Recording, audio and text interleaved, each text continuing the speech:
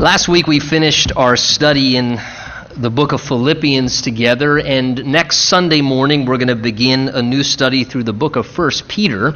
So if you want to read ahead the book of 1 Peter in this upcoming week, next Sunday morning we'll begin a new verse-by-verse study through the book of 1 Peter. This morning we're actually going to share communion together as we worship the Lord. So what we're going to do is just kind of do a shorter teaching. Romans chapter 5 is where we'll be if you want to start making your way there to Romans chapter 5. And if you do need a Bible as we're turning in ours, we encourage you to lift your hand up. There's some Bibles in the aisle. The guys can get one to you. And what we'll do is just take a look in Romans chapter 5 here briefly at some verses just to prepare our hearts. And then we'll stop our teaching a little bit short this morning, and we'll have the musicians come back up and we'll enter into worship and partake of the elements of communion together. Romans chapter 5, and we'll draw your attention, if we could, to verse 5. And if you're turned there with me, would you stand together with me out of respect for God's word as I read our passage this morning? Romans 5, beginning in verse 5. It says, "Now hope does not disappoint, because the love of God has been poured out in our hearts by the Holy Spirit who was given to us. For when we were still without strength, in due time Christ died for the ungodly. For scarcely for a righteous man will one die, yet perhaps for a good man someone might even dare to die. But God demonstrates his own love toward us, in that while we were still sinners, Christ died for us." And Father, we ask for just the aid and the assistance of your Holy Spirit this morning as we open up the Word of God together. We, Lord, desire for you to speak to our hearts those things that you would need and want to say to us individually this morning. Lord, you know where we're at. You know the condition of our soul from the moment we walked into this room. And we believe that your word is alive and powerful and has something personal to say to each one of us. So, Lord, we ask that whatever would distract or hinder in us mentally, emotionally, spiritually, Lord, that you would take away anything that would distract or minimize from us being able to very clearly hear your voice speaking to our heart personally this morning through your word. So we pray for the ministry of your Spirit to give life to the word of God as it's taught and spoken into our lives this morning. Bless your word, we ask in Jesus' name. And everyone said, amen. Amen. You may be seated.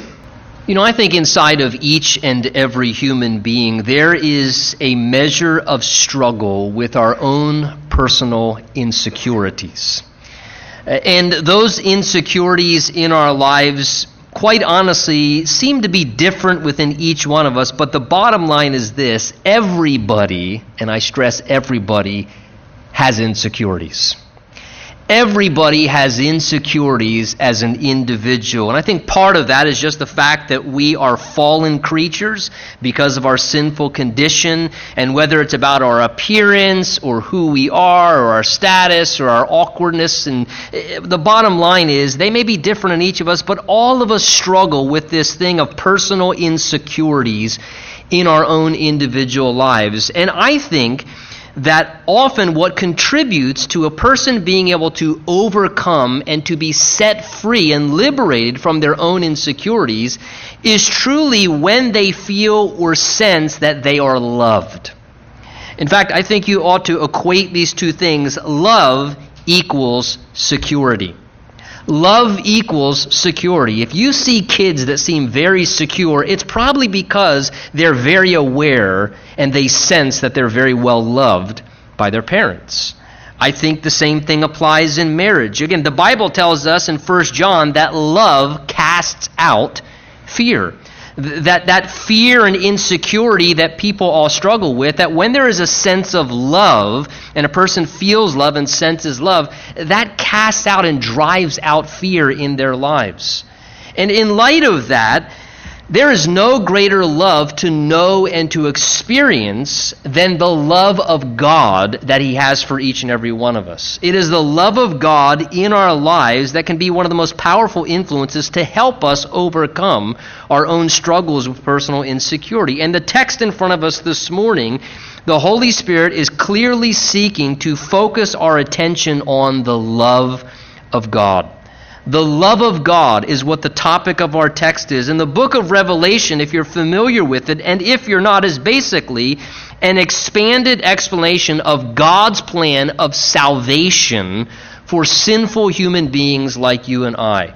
It is basically a doctrinal explanation revealing how, as sinful people who all deserve, all of us, punishment for our failures and our offenses and our mistakes, which we all are guilty of in thought, word, and deed, how though we deserve that punishment for our sin, God in His great love and at the same time in His perfect justice, He didn't compromise His incredible love or His righteous justice as a holy God.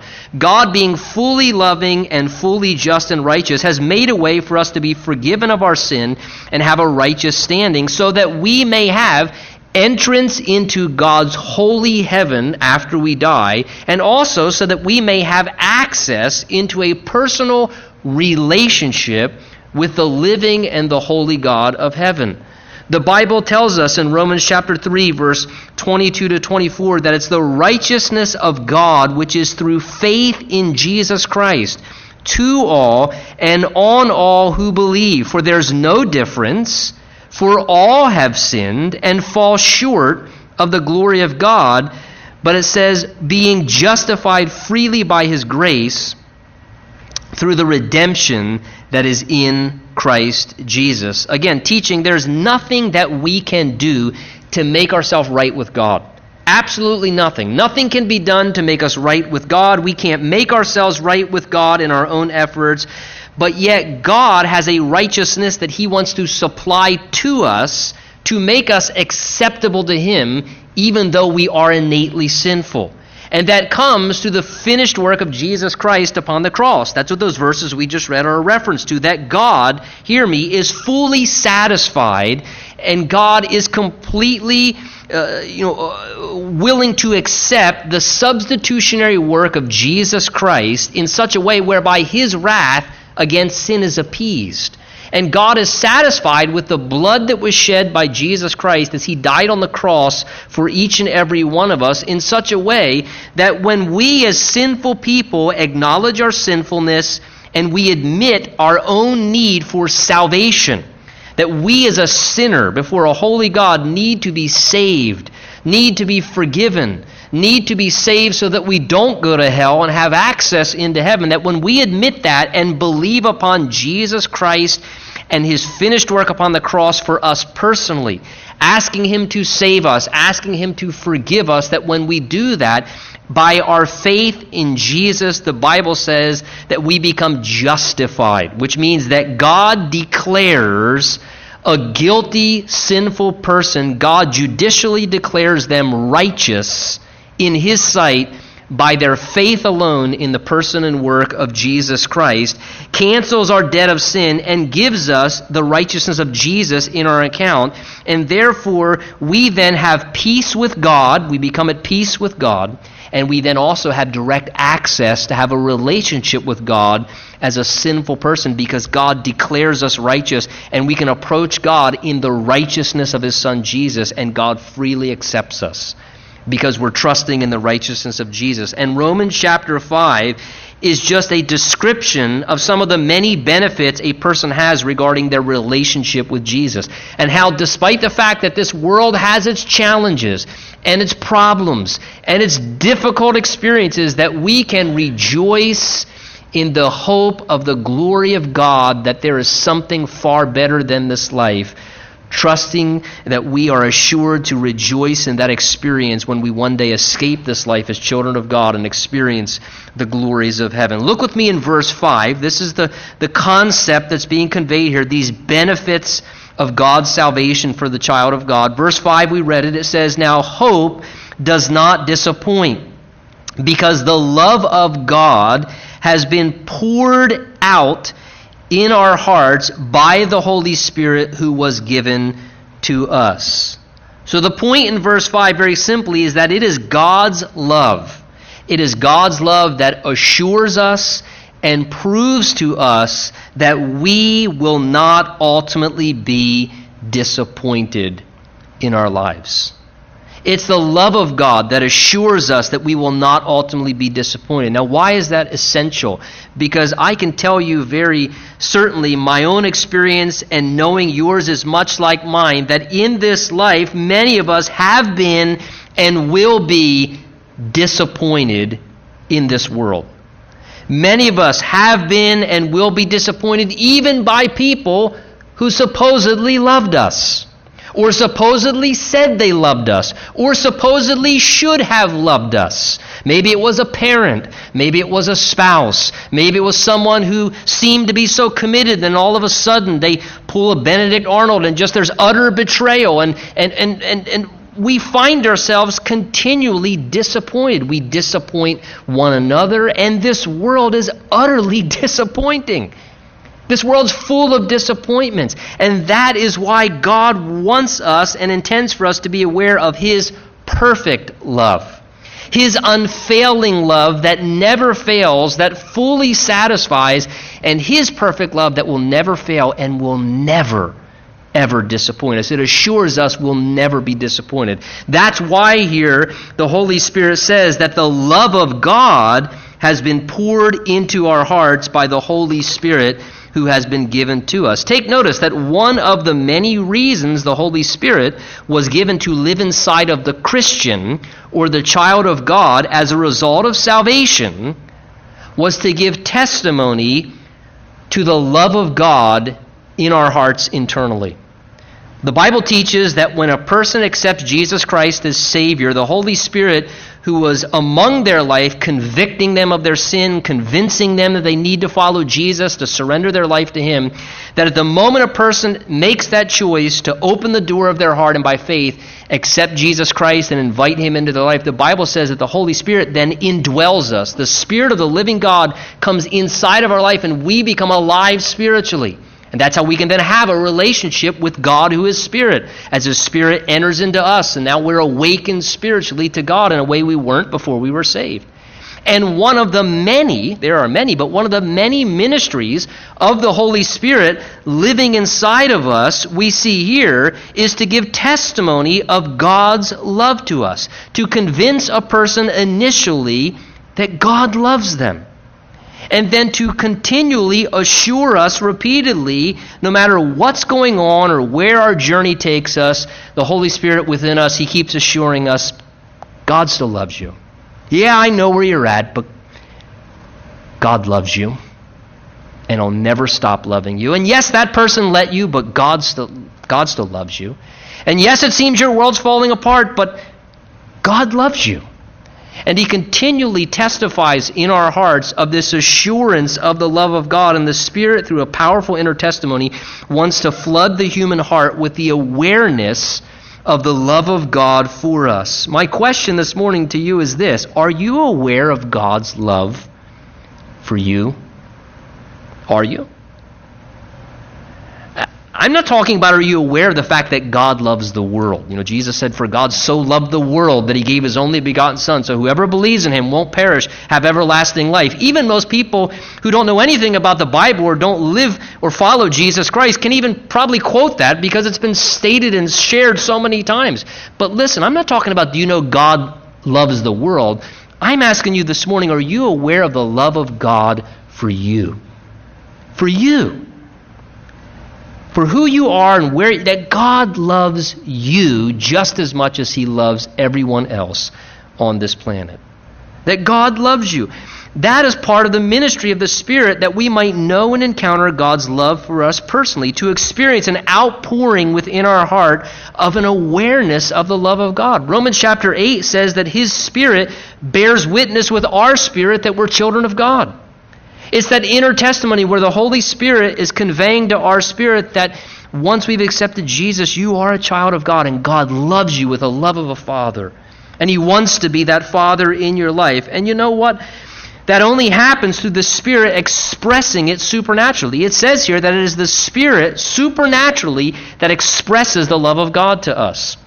And I don't know about you, but isn't it an awesome and an overwhelming experience when the Holy Spirit gives you that awareness of God's love for you personally? Maybe it's in your devotional time as you're just sitting alone with the Lord, and the Holy Spirit allows you to just sense the love of God as you're sitting there alone in an amazing and a personal way.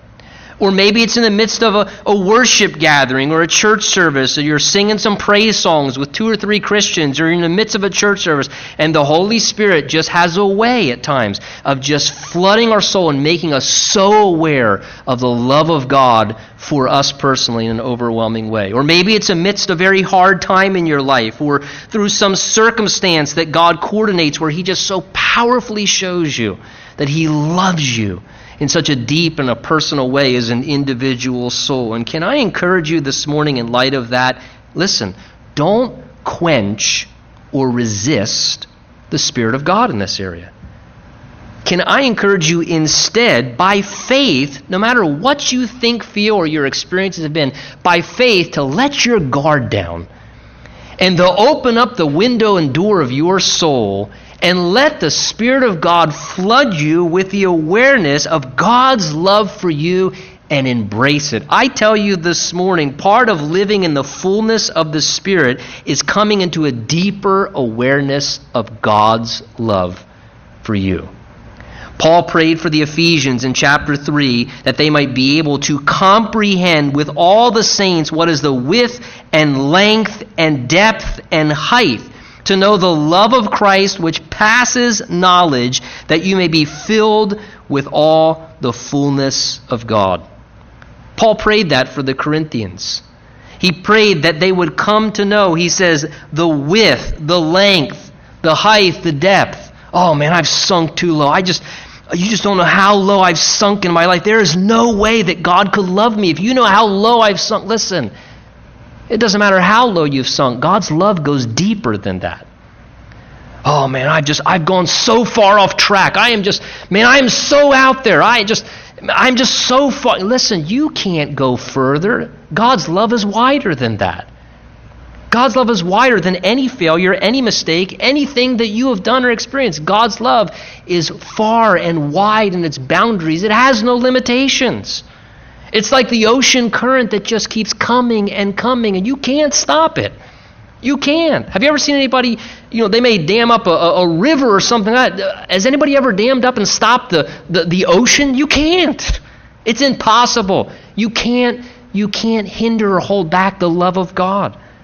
And Paul says, I pray that you would come to comprehend this. He says, to know the love of Christ which passes knowledge. I find that amusing. He says, I'm praying that you would come to know the love of Christ, that you'd come to know it. He says, but truth be told, it actually passes knowledge. It bisects. Nobody will fully understand completely the love of Christ. It goes beyond human knowledge. That's how massive and huge the love of Christ is for us. And he says that you may be filled with the fullness of God. What's that? Filled with the fullness of God. Well, the Bible says God is love. And I think one of the ways we are filled with the fullness of God in our life is when we come to realize, wow, amazing love. How can it be that you, my King, would die for me? And I pray this morning as we spend our time together in worship and as we share communion, my prayer is that the Holy Spirit would, in your life, bring a fresh outpouring and an awakening of God's love for you personally. The love that He has for you in a personal way. Paul says, verse 6, for when we were still without strength in due time, Christ died for the ungodly. For scarcely, he says, for a righteous man will one die, yet perhaps for a good man someone would dare to die. But God demonstrates His own love towards us in this, that while we were still sinners, Christ died for us. So notice, verses 6 to 8 here, we see that Jesus Christ, in a perfect exhibit of the love of God, suffered and sacrificed and died, take notice, not for the innocent, but for the very, very guilty. In fact, you notice 2 times in both verse 6 and 8, you have this repeated refrain, Christ died for us. It's repeated there for emphasis in that section of verses. Verse 6 here speaks of Jesus' death in a substitutionary way. He says, "For when we were still without strength in due time, Christ died for the ungodly." So in a substitutionary way, Christ was dying for us.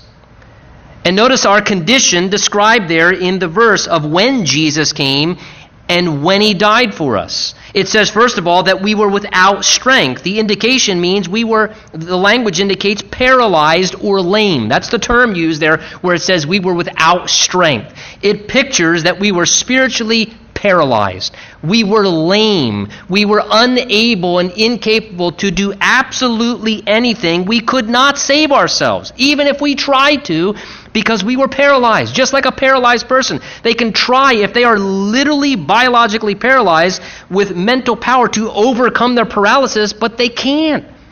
The capability is not there. The motor function has been interrupted. They're incapable, even though they may want to. And the Bible's saying, look, spiritually, we were paralyzed, dead in trespasses and sins.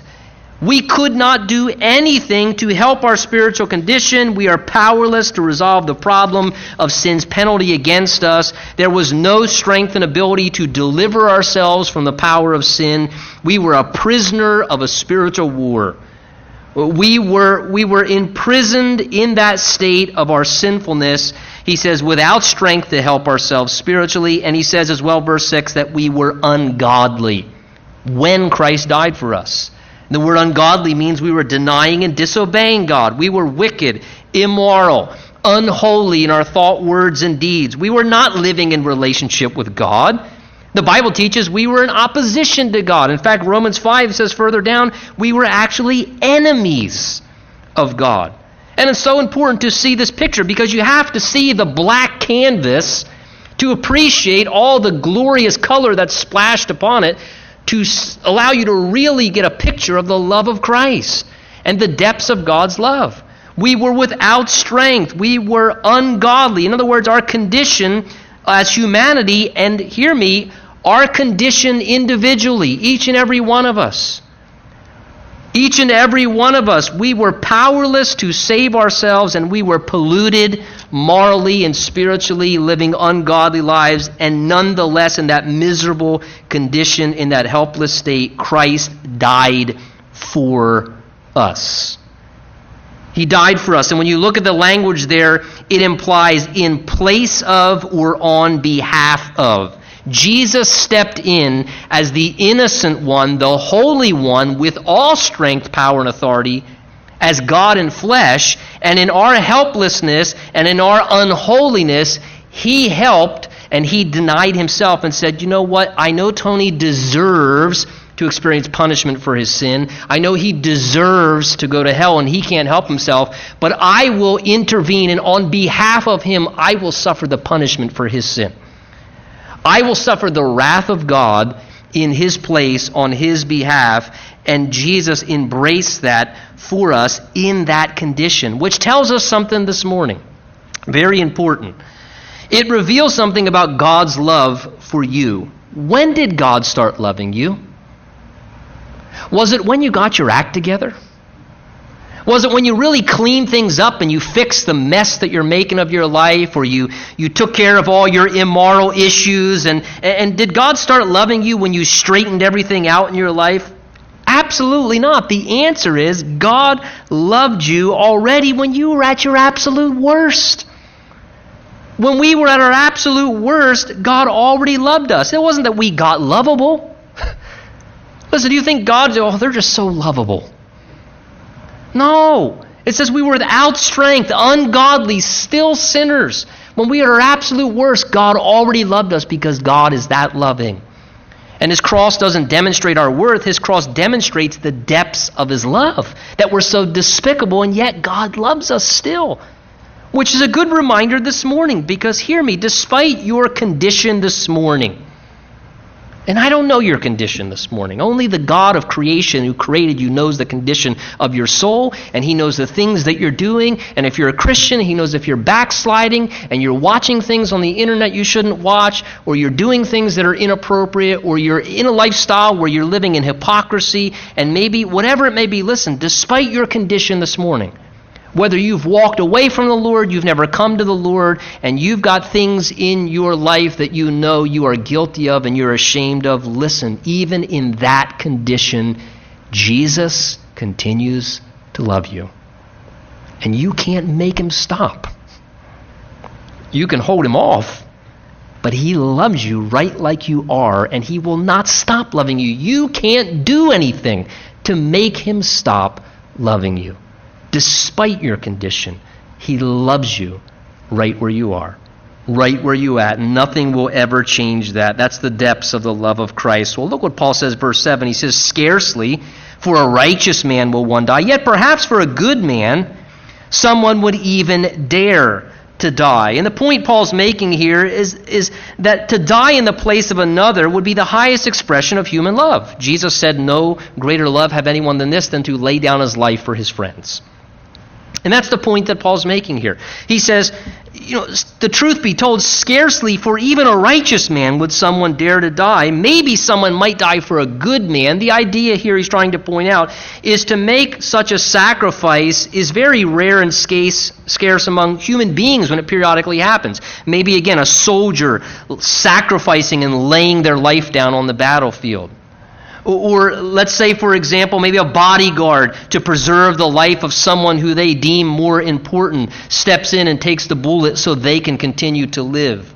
Or maybe to do something to sacrificially in heroism and love spare the life of a young innocent child and to die instead in their place. Well, that may happen, but what God is saying here in his word is, look, even those loving sacrificial acts of heroism to die for someone good or innocent or righteous, he says that's very rare when somebody does that. And the point is, even for a righteous person, even for a good person, is it rare when somebody will do such a sacrificial thing and die for someone who seems somewhat worth dying for. But look at verse 8. He says, but God demonstrates his, circle this, own love, distinctly different, towards us, in that while we were still sinners, Christ died for us. The Bible here is making a sharp contrast to what is said in verse 7.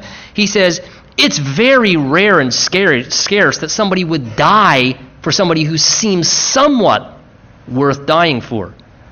But he says, but God demonstrates his love towards us in this, that Jesus chose to die for a wicked and really bad people who were utterly sinful, who were ungodly and who were sinful and offensive in their actions towards God, who were actually enemies in their spiritual condition.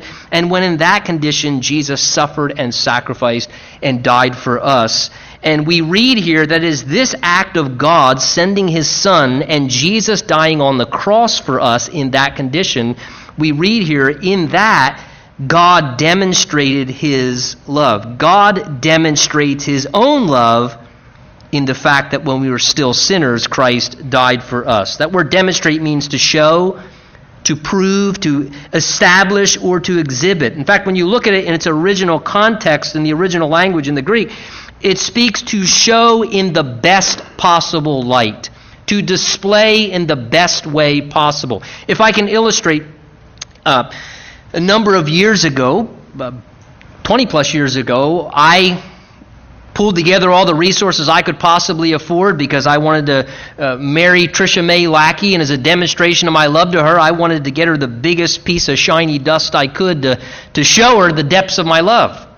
And when you go to the jewelry store to look at the diamonds, of course, you notice that diamonds are always they're putting those nice little black velvet backgrounds, right? And all the right lighting is on them. And what's the purpose of that? They don't put them against like a bland piece of wood or oak in a really dim lighting. They put them with that black velvet and the perfect shiny light. Why? To make all the facets of that beautiful diamond go, wow.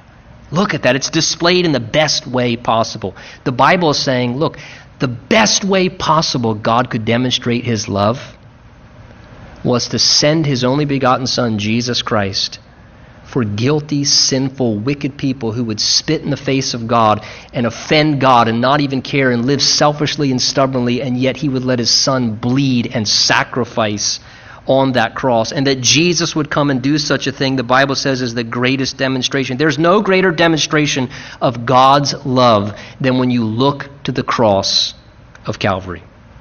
1 John 3:16 says this, "By this we know love, because he laid down his life for us."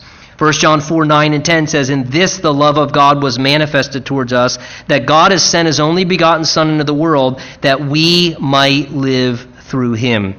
In this is love, not that we loved God, but that he loved us and sent his Son to be the propitiation for our sins." Listen, I encourage you, study the New Testament, and you will take note that whenever the Bible seeks for us to understand the love of God, it always points to the same singular thing, and this is it. God demonstrates his love in the sacrificial death of his Son, Jesus Christ. That was the best possible exhibit and the best way God could establish most clearly and prove to us his love for us. Again, I'm so thankful for that, because when we experience life, the experiences of life in this sinful, fallen, crazy, messed up, corrupt world, it's hard sometimes to discern that God loves me when my world's falling apart. It's hard to discern God loves me when something horrible is going on in my life, or things are difficult, or I'm in some trouble. It's hard to understand, how could God love me when I've been abused or mistreated or hurt or wounded, or I'm suffering or struggling? It's hard to grasp the love of God in those things. But when you look to the cross of Jesus Christ and Jesus, the Son of God, sacrificially dying and suffering on your behalf for your sin and your selfishness so that you don't have to go to hell but can go to heaven and be forgiven, how can you question the love of God? God says, prove your love to me, prove your love to me. God says, I already proved my love to you. Look at my Son bleeding on the cross for you. That is my proof, the clearest proof that I love you despite who you are, where you're at, and what you're going through. And this morning, as we share the elements of communion together, I pray as we remember Jesus and his death and his suffering, that the Spirit of God would pour into our hearts a greater awareness of God's love for us.